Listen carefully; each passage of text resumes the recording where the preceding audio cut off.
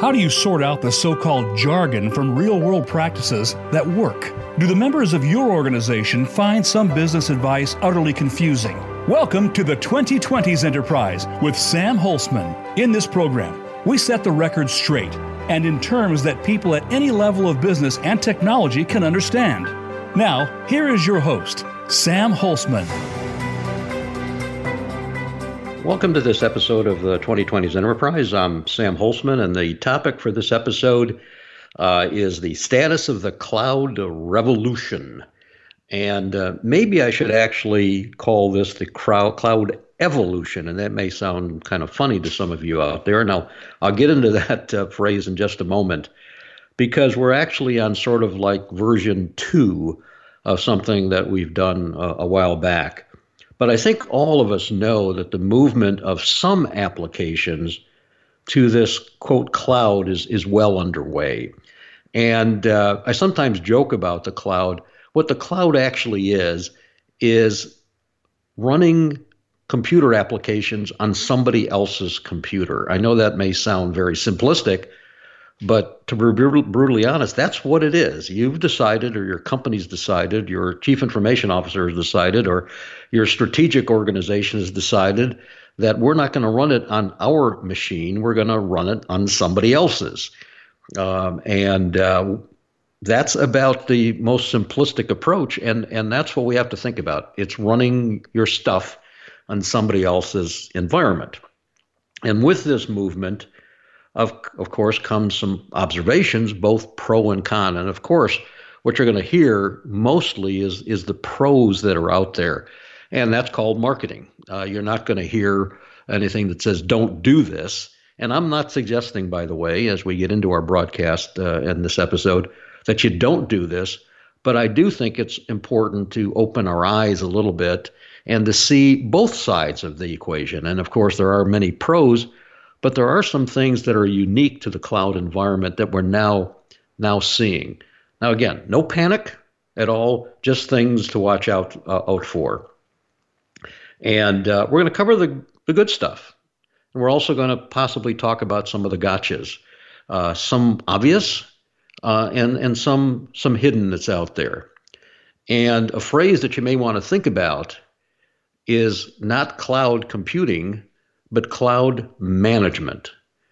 And it's a topic that is now getting a lot of attention because of some of the gotchas that you're going to be hearing about in this particular episode. It's not just throwing it out there, but we're just starting to begin to understand what this is, and it is an effort in and of itself. It is not hands-off. And this is one of the myths, I think, that began out there. And so the upsides of the cloud are pretty well discussed, documented, debated, advertised, talked about, purchase ordered, and everything else that's out there. The gotchas, not so much that's out there. And some of these gotchas are actually specific to the cloud model. In other words, the cloud has brought on some different complexities. It's simplified some things, but it's also brought on some complexities. You have another environment that you have to talk about or think about or things like that. And it is different than your own data processing or computing processing center. It is different than having your own servers. It is different than having your own versions of the software. It is different than having your own processing approaches, that are out there. And what we're going to try to do in the limited time that we have together is to provide you with a framework to think about both sides of this, that's out there. And we're going to concentrate, with all due respect here, on the sort of a little bit of the negative sides, because the positive sides, you can go to any website out there and it's going to come with a plethora of these things, and they're all great. But we have to also think about the other side just a little bit. And so in order to begin, I want to take you back into history a little bit. And some of you that have been listeners to my show know that I've been around for a couple of days. Before there was actually computerization and before there was the internet and before there was email, I used to do this stuff and still doing it, that's out there. And many, many, many, many years ago, we had what I'm calling Cloud 1.0, just because it's kind of fun to talk about 1.0 and 2.0. And we didn't call it the cloud, we called it time sharing. And what that was about was the same thought process that we're seeing right now.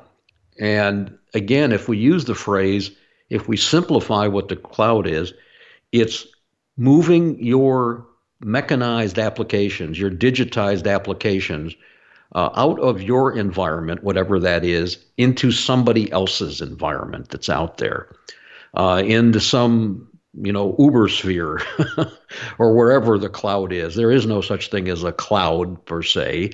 It's just not on your premises.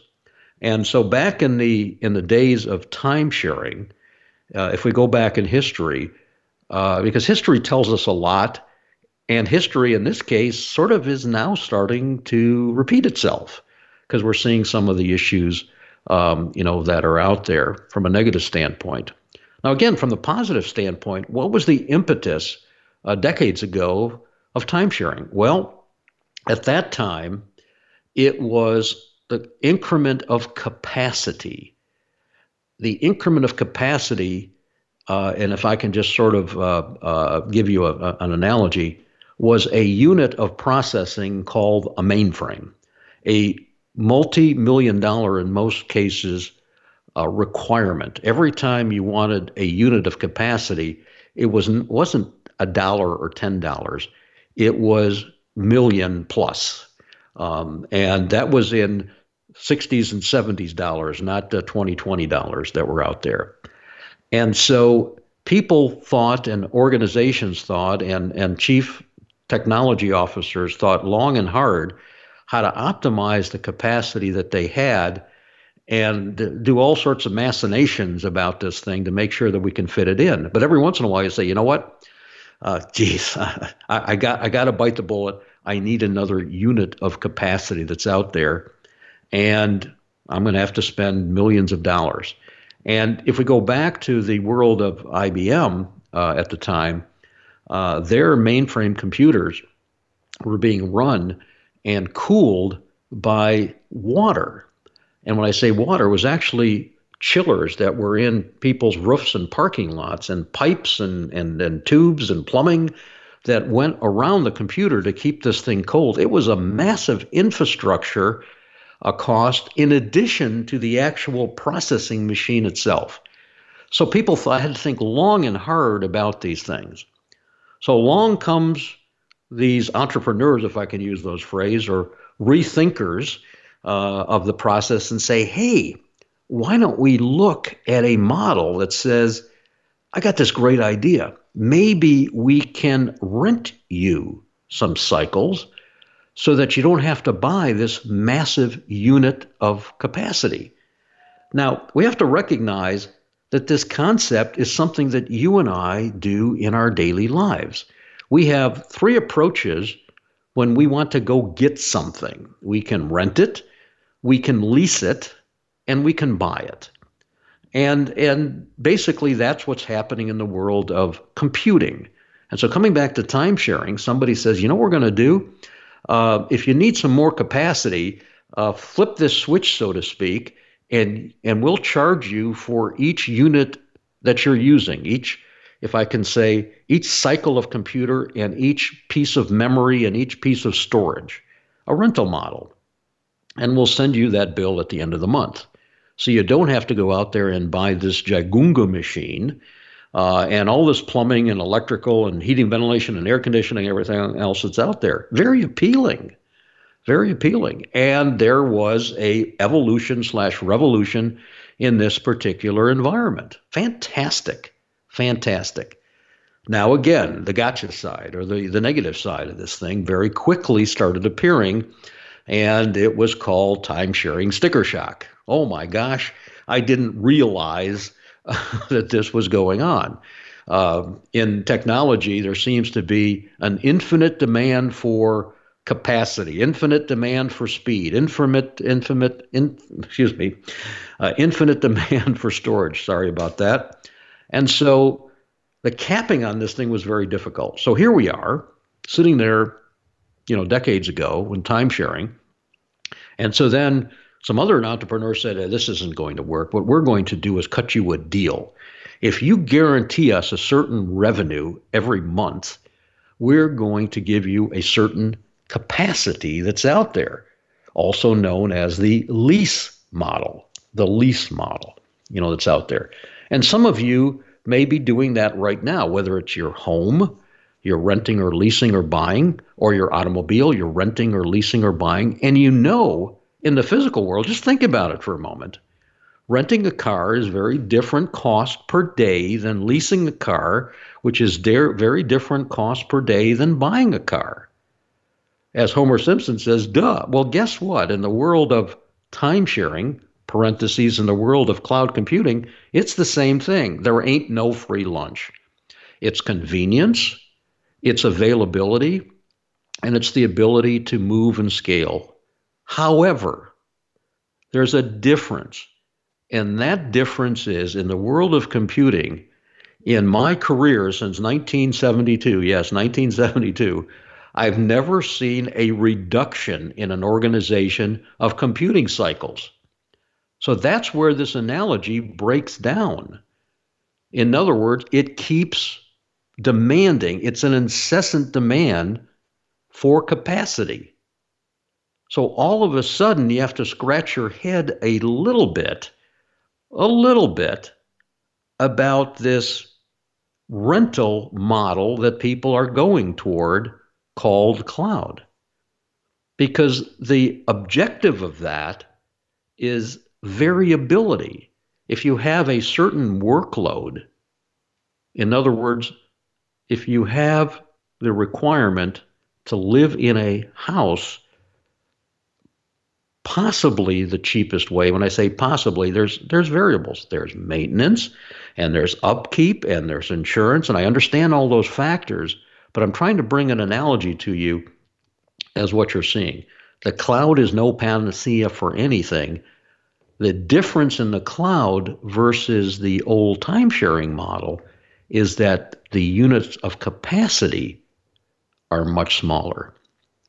So now we have service providers, whether it's Amazon, whether it's Google, whether it's Microsoft. And what are they doing, ladies and gentlemen? They're building a site that you can use. So what we've done is moved the ability to add capacity away from our home, so to speak, and said, we're going to let you guys do this, and we're going to rent it or lease it as we see fit. But what we have to remember is they're not doing it for free. They're not doing it for cost. They're making money on this. I have no problem with people making money. But the belief is that somehow that, quote, they're doing it cheaper. And that may be the case. But if that is the case, ladies and gentlemen, it means that you should be looking at your technology environment and figuring out why that's happening. Because they have overhead, and they have people, and they have technology, and they have air conditioning, and they have heating and ventilation and air conditioning, and they've got all of the same costs. So again, I want to make sure that it's clear as we're chatting in our first segment here, I'm not against the cloud at all. I think it's a great idea, but not as a steady diet. That usually indicates there's an underlying issue in your own technology environment. To me, the cloud is a great place to have that rubber band, that flexibility, but the general workload should be able to be best addressed at the best possible cost, actually internally. So that's the way I look at it. So I want to give you the analogy of the olden days with time sharing. And the difference there was an increment of capacity was massive. Nowadays, it's essentially a slot on a server in your own computer or somebody else's computer. So the incremental of capacity is a very different thing that's out there. So that's one of the things that we want to think about. Now, the cloud does have some advantages. It's easier to share resources. And that's essentially because of the communications environment. It's not the computer, it's the ability to remotely connect. We have to remember that. And that's something that you can do in-house too. So it's the flexibility comes from sitting this thing somewhere, and that thing could be in your own environment, and be able to connect to it. So part of the sharing of the resources comes because we now have a communications mechanism, and commonly referred to as the internet, that allows us to connect to these computing resources, in a different way. And the ability of the cloud to adapt to shifting loads and demands is because the vendors of these environments have machines sitting around waiting for you. You have to remember that. They have to have the inventory in place. And they don't know what your demand is going to be. So if you walk into a restaurant at 9 p.m, you may not be able to get a hamburger because they ran out. Same thing here in the cloud. And in order to prevent that from happening, from running out of hamburger at 9 o'clock at night, running out of computing cycles, they have to have enough in inventory sitting there waiting for you, plugged in so that you can run in it. And that's going to cost money. So now the question is, what is the incremental capacity of you doing that, versus somebody else? So you have the situation, of course, where you're eliminating the need to buy, install, and maintain your own environment. That's obviously an advantage to a lot of organizations that's out there. And we hear sometimes, this is not my core competency, that phrase I love all the time. And by the way, digital wasn't a core competency of a lot of organizations decades ago, and they probably are not around anymore. That's out there. So we have to be careful with that, with that concept that's there. And so what we're looking at here again is a little bit a different model. And so we're going to take a short break, and we're going to be talking about some of the things that we think you should watch out for in this cloud model to make sure that you're managing it effectively. So you're listening to Sam Holzman. We're talking about cloud computing. We'll see you back here in just a few minutes.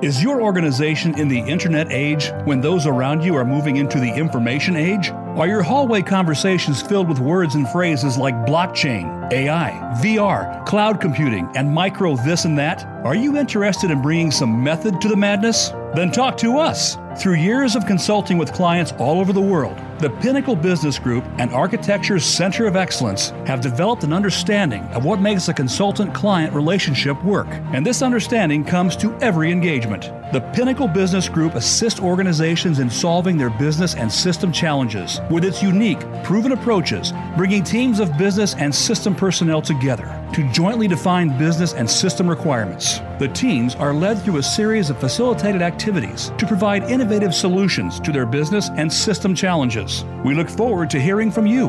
Visit pinnaclebusinessgroup.com. Based on over 30 years of real-world experience, the Business Architecture Center of Excellence 4-day certification workshops in business architecture will guide you beyond theory and into actual implementation. If you are looking to develop a baseline for business agility through goal-aligned, prioritized capabilities, we will help you get there. You will leave our workshop with real tools, processes, techniques, and most importantly, true hands-on business architecture project practice. For dates, locations, and more, visit bacoe.org.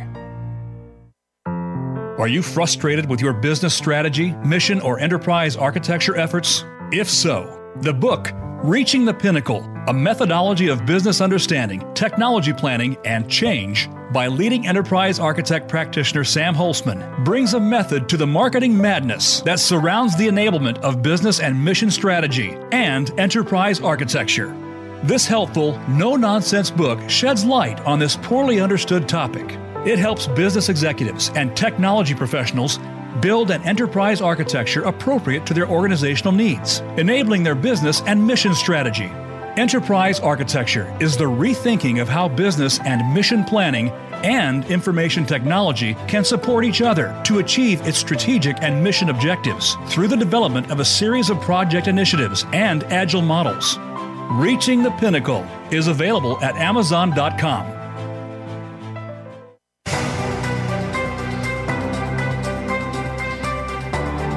You are listening to the 2020s Enterprise with Sam Holzman. We welcome questions and comments about the program via email to sam@eacoe.org. That's sam@eacoe.org. Now, back to the 2020s Enterprise. Welcome back. I'm Sam Holzman, and we're talking about the status of the cloud revolution. And I don't know if I introduced this phrase to you as something you've heard before or not, but in addition to the cloud revolution, we now have to look at cloud management, something that most organizations, frankly, didn't think about because it didn't seem that it was going to be this complicated. Well, it's not actually complicated. It just has to be managed. There has to be an environment that's there. And some of the things that we got to look out for in this cloud revolution are what we're going to be talking about in the next couple of segments. And the first one, of course, which you can probably guess, is costs. And initially, there was this absolute belief, and probably factual, that having somebody else provide me with this type of utility was going to be cheaper. So, and we see that, and that's why I use the utility concept. We see this in organizations, in companies and in homes that have natural gas, companies and homes that have electricity. And so it's not that there's not a model out there, but if you look at the history of some of these, we have to remember that a couple of things add to that may or may not be relevant in our world today, and that's the distribution system. So both for natural gas, for telephones in the olden days, if I can use that phrase, and in electricity, the grid, if I can use that, is a very, very integral part of this, and very, very, very costly. And so a number of our colleagues were chatting one afternoon about stuff, and we were hypothesizing. I do spend quite a bit of time in Michigan, and we've got lots of winter power failures there because of the, quote, grid. Notice what I just said, because of. Now, the grid, the wiring grid, allowed us to provide power in places that we couldn't do before. So the old model was a centralization of power and the distribution by wires. Sounds very much like what? The computing power of olden days, which you had a mainframe and you distributed that power. How? Through a series of wires, essentially, to people's desks. Now, in the computing world, people are looking at it differently. Interesting, they're not looking at it differently yet in the electricity world. Now, you're seeing some solar arrays and solar installations in homes that are now, I'll use the phrase, going off the grid and actually selling power back, which is this distributed model. It's a distributed model that's out there. And so it is removing from those individuals the cost of maintaining the grid, which may or may not be offset by the cost of having an individual power plant in your house, so to speak. In this case, it is solar. I'm not here to advocate or not advocate, but perhaps we should think about a mini, tiny little nuclear power plant in your house. I know that may frighten some of you, but a teeny, tiny little power plant, maybe we could do the same thing using nuclear. I'm not here to talk about the politics of that, but it's rethinking that area. So coming back to costs in the cloud, in order for you and I to have advantages of this elastic model that's out there in the cloud, there has to be machines that are sitting there waiting to handle the load, which is not, in most cases, something that can be anticipated by the vendor. So they have to, be provisioning for what they believe could be the capacity that they need.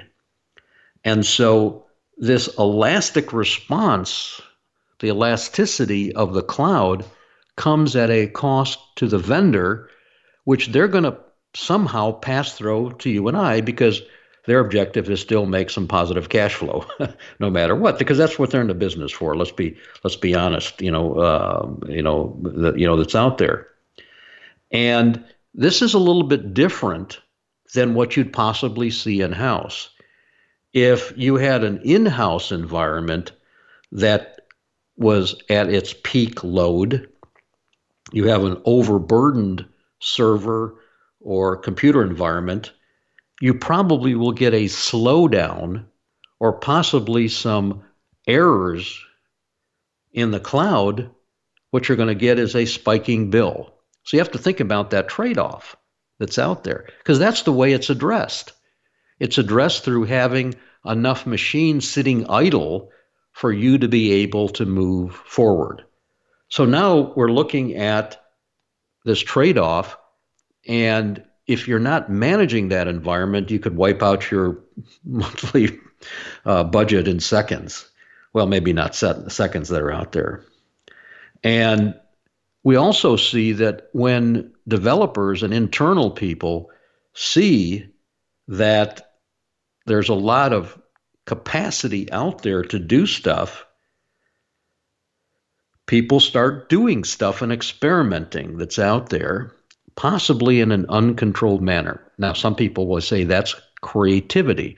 I'm trading off machine cycles for brain cycles, and that's a good trade-off. Well, perhaps we should take a look at that and make sure that that equation is there, because it doesn't matter how many bright ideas people have if the company is out of business, that's out there. So we have to sort of watch it again. So as the phrase goes, there's no such thing as a free lunch, that's out there. And so we have to make sure that we get alerts, spending alerts, as these things happen, or else we're going to run into, some issues. So that's the concept, once again, of management of that. So it's not just a passive thing. There has to be a managed environment that's there. So if you're looking at this concept of infinite scalability at the extreme, you have to remember that that could potentially mean an infinite bill. Pause. Again, there's no such thing as a free lunch. In order to do this, there has to be the concept of provisioning of that capacity. Now let's once again look inside for a moment. You have your own machines, and it's got a certain type of processor in it. It has a certain amount of RAM in it, and et cetera, et cetera. It's out there. It's a fixed box, essentially, that's there. And when you have that, you know right away when things are going to get a little nasty. Things slow down. In other words, the provisioning that you made has been reached, okay? But here's the dilemma that we have to remember. If you've got too much capacity internally, no one's going to complain. And so this is what we have to think about in the cloud. In order for the cloud vendor to make you happy, they have to have, quote, too much capacity, whatever that means, or else you're going to be mad. Now, internally or externally, if you commit to a certain level of capacity or a certain number of channels for communication between you and your clients for a Christmas rush, someone has to essentially make sure that that provision is reduced, or else it sort of goes on forever. And now you're paying for overhead that you may never need again. Same thing internally. So these issues are common that's out there. And so what you're looking at, once again, in this concept of provisioning to be able to handle these loads is a management process. Somebody or some computing device that somebody is looking at, some metering system of some kind, in which you're watching a series of parameters to make sure that you're looking at this trade-off of over-provisioning machines, in other words, having stuff sitting around, that's out there, or looking at alternatives. Okay. Now, on a positive side, in order to launch experiments, cloud is quite useful. Notice what I said, experiments. And maybe that's something that we should think about as the cloud being sort of a sandbox where ideas are tested and tried out and then shut off. We have to remember we have to shut it off. So maybe we should have a system that says we get a monthly bill. It's not automatically deducted from our checking or credit card account. We actually get a bill to look at and say, hey, we just spent X dollars. We have to recommit for another month that's out there. But again, on the positive side, it makes it super easy for developers and business personnel to experiment, which is positive. In other words, they have an environment that they can experiment with a pretty easy approach to that experimentation that's out there. So for a few dollars an hour, a few cents an hour, a few dollars a minute, whatever the measurement is, shouldn't be a problem. Now, the question is, how many people are cents an hour or dollars an hour, and how much experimentation? Once again, when you have an infinite capacity of things, you have an issue. A lot of you sometimes don't recognize some of these hidden costs. And when I say hidden costs, at a company get-together that we have, annually or just, quite a bit, usually quarterly in our organization that's out there, we've learned that buffets are more expensive than sit-down meals. And the reason for it is when you actually have a buffet that people can pick from, they have to over-provision to make sure that they don't sell out. Now, that may seem kind of counterintuitive, that's out there, because you say, well, I can go to a buffet and it's, quote, cheaper, that's out there. Well, sort of. And I'm not going to go any further as far as that goes. But I do know from our experiences, and I think that some of you that have done this will agree with me, that the buffet concept, the infinite buffet concept, is more expensive than, in general, sit-down meals, because you cannot control, the variability. Now, once again, on a positive note, it allows for that, experimentation. So if I can joke a little bit about the buffet, well, let's try 3 different types of chicken and see which one, seems to, the most attractive to the customer that's out there. And so we can do the same thing in the cloud with our clients. Well, let's try 3 different versions of our website, directed to different clients, or maybe able to customize these things to make it more, more advantageous for that particular client. And so we're provisioning on a more microscopic basis. Think about that once again. In your entertainment world and in the television shows. What cable broadcasting has done is the same thing we're seeing with cloud computing, that's out there, and that it's a channel that allows more options for you as the customer.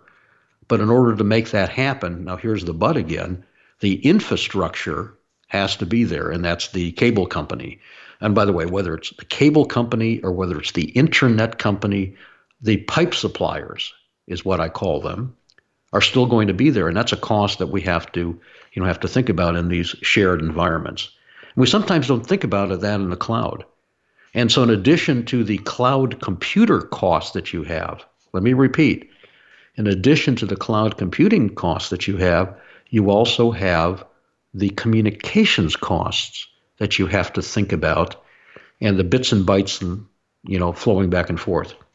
Now, don't get me started on the security and all these other things that are going on out there. And I think some of you that are listeners to the show remember a episode that I did called Get Over It, The Hackers of One, that got a lot of attention out there, mostly very positive, but some people were not happy with that episode because it started talking about things that sometimes is a little close to home, that's out there.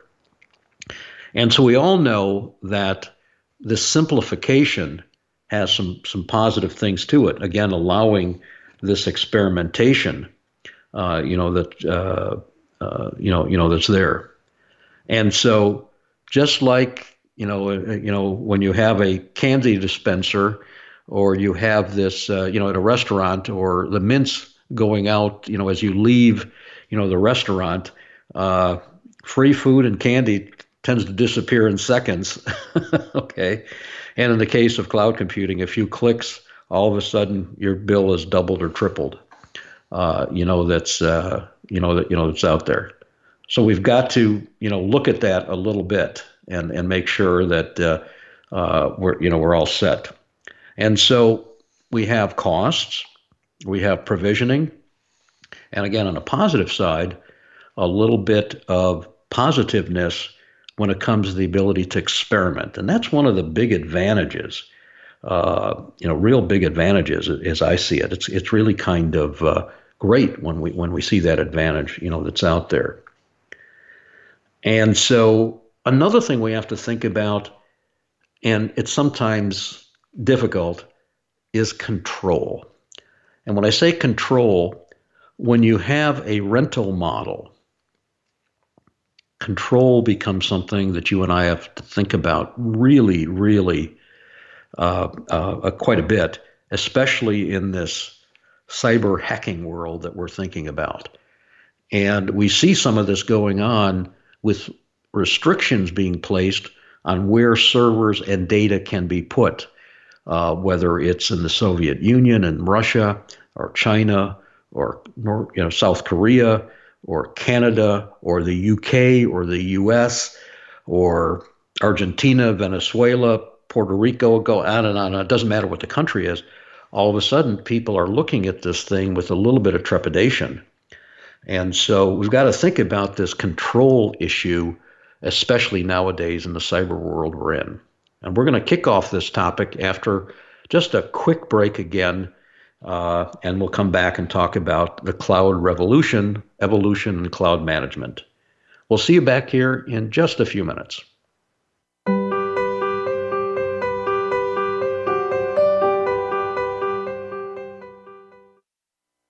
Is your organization in the internet age when those around you are moving into the information age? Are your hallway conversations filled with words and phrases like blockchain, AI, VR, cloud computing, and micro this and that? Are you interested in bringing some method to the madness? Then talk to us. Through years of consulting with clients all over the world, the Pinnacle Business Group and Architecture's Center of Excellence have developed an understanding of what makes a consultant-client relationship work. And this understanding comes to every engagement. The Pinnacle Business Group assists organizations in solving their business and system challenges with its unique, proven approaches, bringing teams of business and system personnel together to jointly define business and system requirements. The teams are led through a series of facilitated activities to provide innovative solutions to their business and system challenges. We look forward to hearing from you.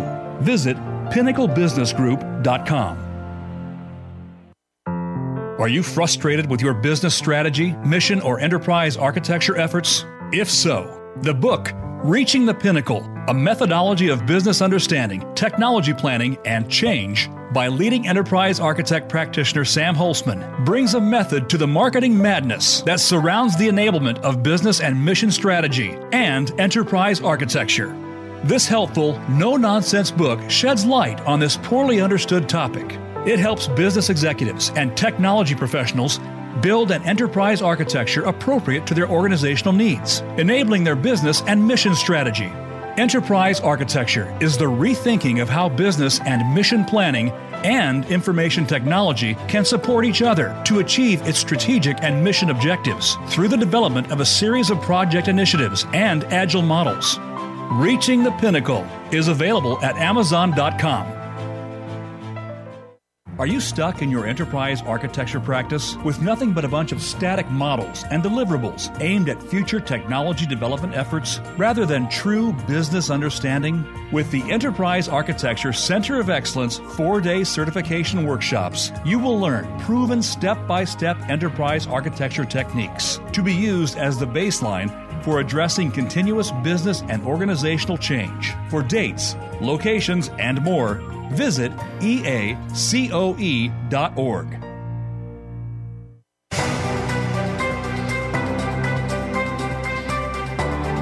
You are listening to the 2020s Enterprise with Sam Holzman. We welcome questions and comments about the program via email to sam@eacoe.org.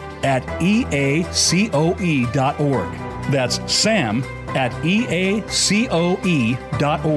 Now, back to the 2020s Enterprise. Welcome back. I'm Sam Holzman, and today we're talking about the cloud revolution. And underneath that phrase is a topic that's becoming more important, actually cloud management, which is something that a number of organizations, quite a few organizations, actually didn't completely recognize at what the effort was going to be to do this. Now, a lot of organizations have, but it's a whole activity in and of itself, because as the phrase goes, and it's an overused phrase, there's no such thing as free lunch. In order to have this type of flexibility, there is some cost involved in it. And before our last break, I was talking about the concept of control, and some people say the phrase is security, whatever you want to use there. And so if you have your own computer room or your own servers, you have essentially, a key, you have a lock, and the boxes are yours. And they may be rented from somebody, but they're sitting in your environment and you can go look at them and touch them and feel them and things like that. You're in charge. You're in charge. You have the ultimate control, that's there. In the cloud, again, the concept of a cloud can be quite simply stated as you're running your stuff on somebody else's computer. All of a sudden, the decision-making on what's done on those computers, at best, is a shared vote. At worst, it's passive and unknown to you, which is really, really, really kind of frightening in the days of the hacking that's going on today, that's out there. And while everything is going on smoothly as far as you know, why do I say that? Well, how much do you actually know about that cloud environment? Now, people say one of the benefits of the cloud is they don't have to know about it. Some other people say one of the problems with the cloud is I don't know about it. As I sometimes talk about the internet, one of the great things about the internet is anybody can write anything about anything. And one of the problems with the internet is anybody can write anything about anything. It's the same thing with cloud computing. When you remove that control environment, there's some positive aspects of it, and there possibly could be some negative aspects about that. Okay. And so here it's a little bit different story. And the other fuzziness that organizations are finding out is when it comes to the legal aspects. When a piece of data or process is sitting on a computer outside of your building, what is the legal status of that? Can the vendor that is hosting that environment comply with a legal request, a subpoena or a lawsuit or something like that? Or do they have to come to you? Now, I don't know every contract in the world that is out there in cloud computing, but all of a sudden, once again, there's a little bit of added complexity that you got to think about well before it happens.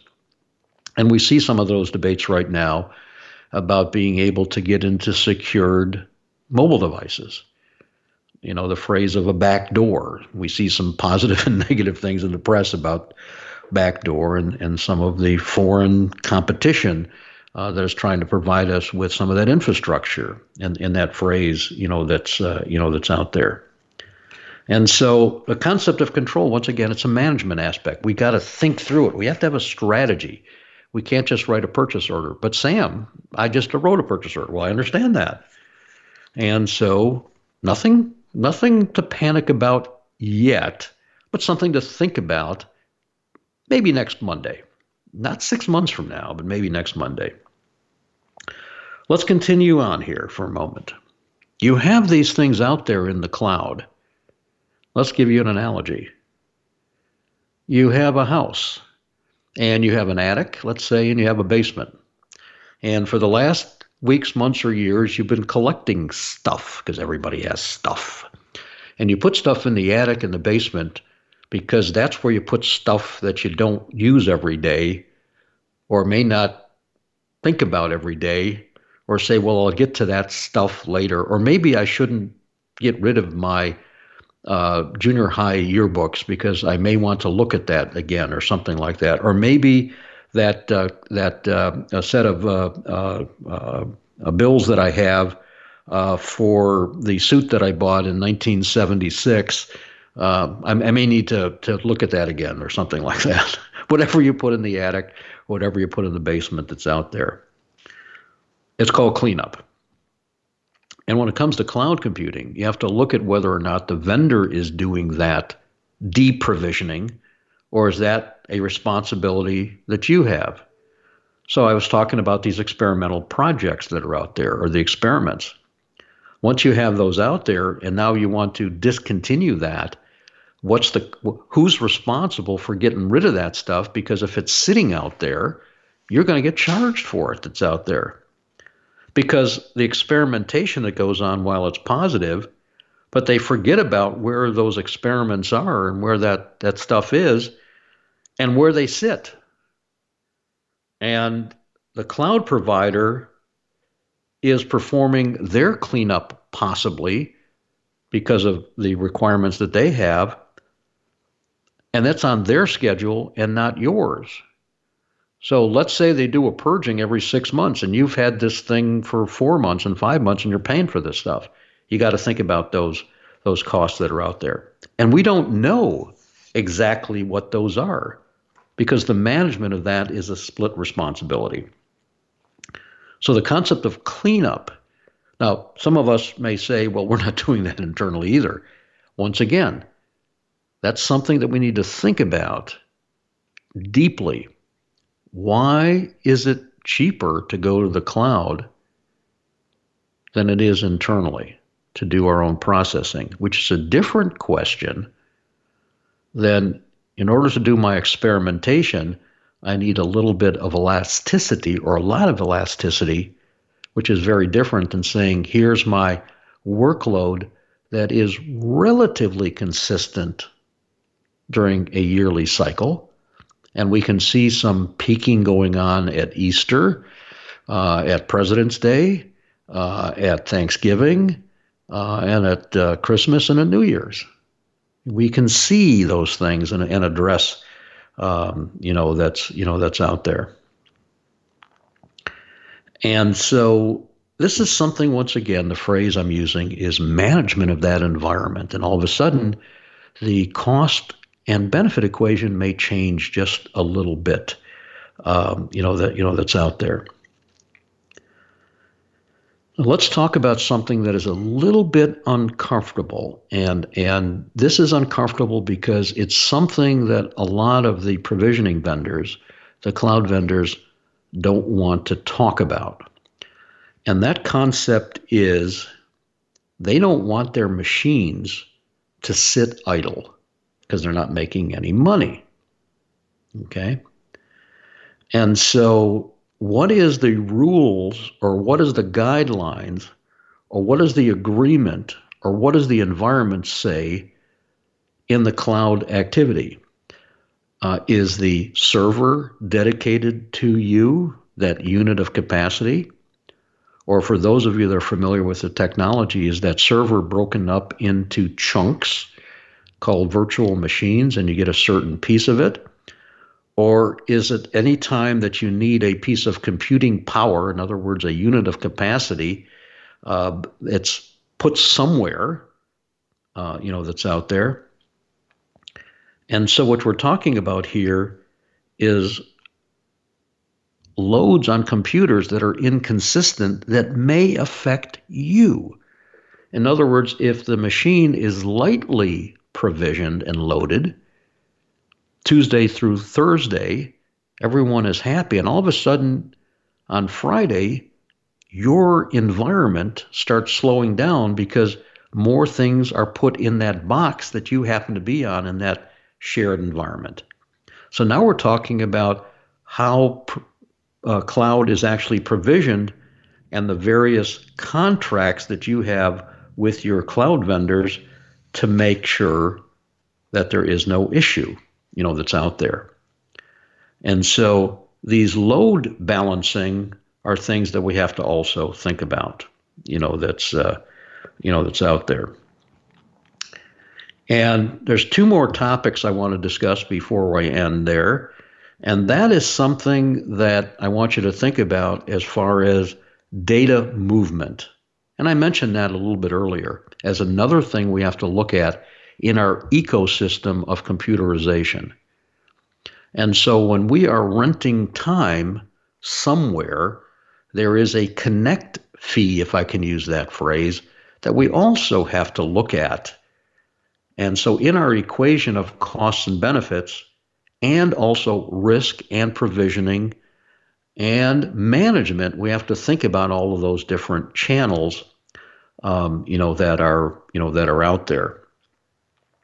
And so what we want to look at is the holistic costs and benefits of these environments and do a trade-off that's there.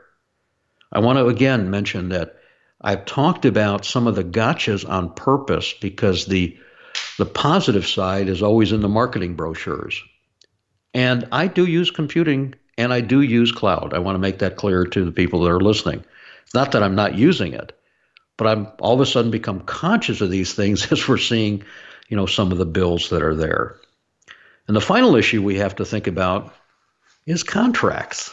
We have another contract that's there, whether you call it terms of service or service level agreements. Now, a lot of people have those inside the environment, in your organization, and you have that with your customers. You say to your business unit, we'll give you, X response time, as a service group inside to the organization that's there. But on top of that, we also have to look at the terms of service with the provisioning community, whether it's, again, Amazon, or whether it's Google, or whether it's Microsoft, or other parties that are out there. And if you read some of these things, sometimes they're a little, scary. And I'm going to just have a small quote or partially paraphrase in one of the contracts that essentially say, your payment obligations continue regardless of whether delivery of your emails is prevented, delayed, or blocked. Just think about that for a moment. You're going to have to keep paying the bill as an outside service, even though we, quote, have a problem. Now, people say, well, that's exactly what's happening internally too. But just remember, this is an external resource. So all of a sudden, you have to start looking at the contract terms to see what's going on. So in summary, what we've been talking about here is some of the gotchas in cloud computing to sort of balance out what we're seeing on the internet and in marketing literature. Cloud is a great option that's out there, but it doesn't mean that we should move there because it's the, quote, fashionable thing to do. It's a strategic thought process that's there. And that's what we want to leave you with in this episode. It's a strategic process. It's not just a purchase order process. Thanks for listening. I hope you've gotten some valuable insight into the cloud revolution. You've been listening to the 2020s Enterprise. I'm Sam Holzman. Be happy to talk to you about this and other topics. Until next time, have a great day.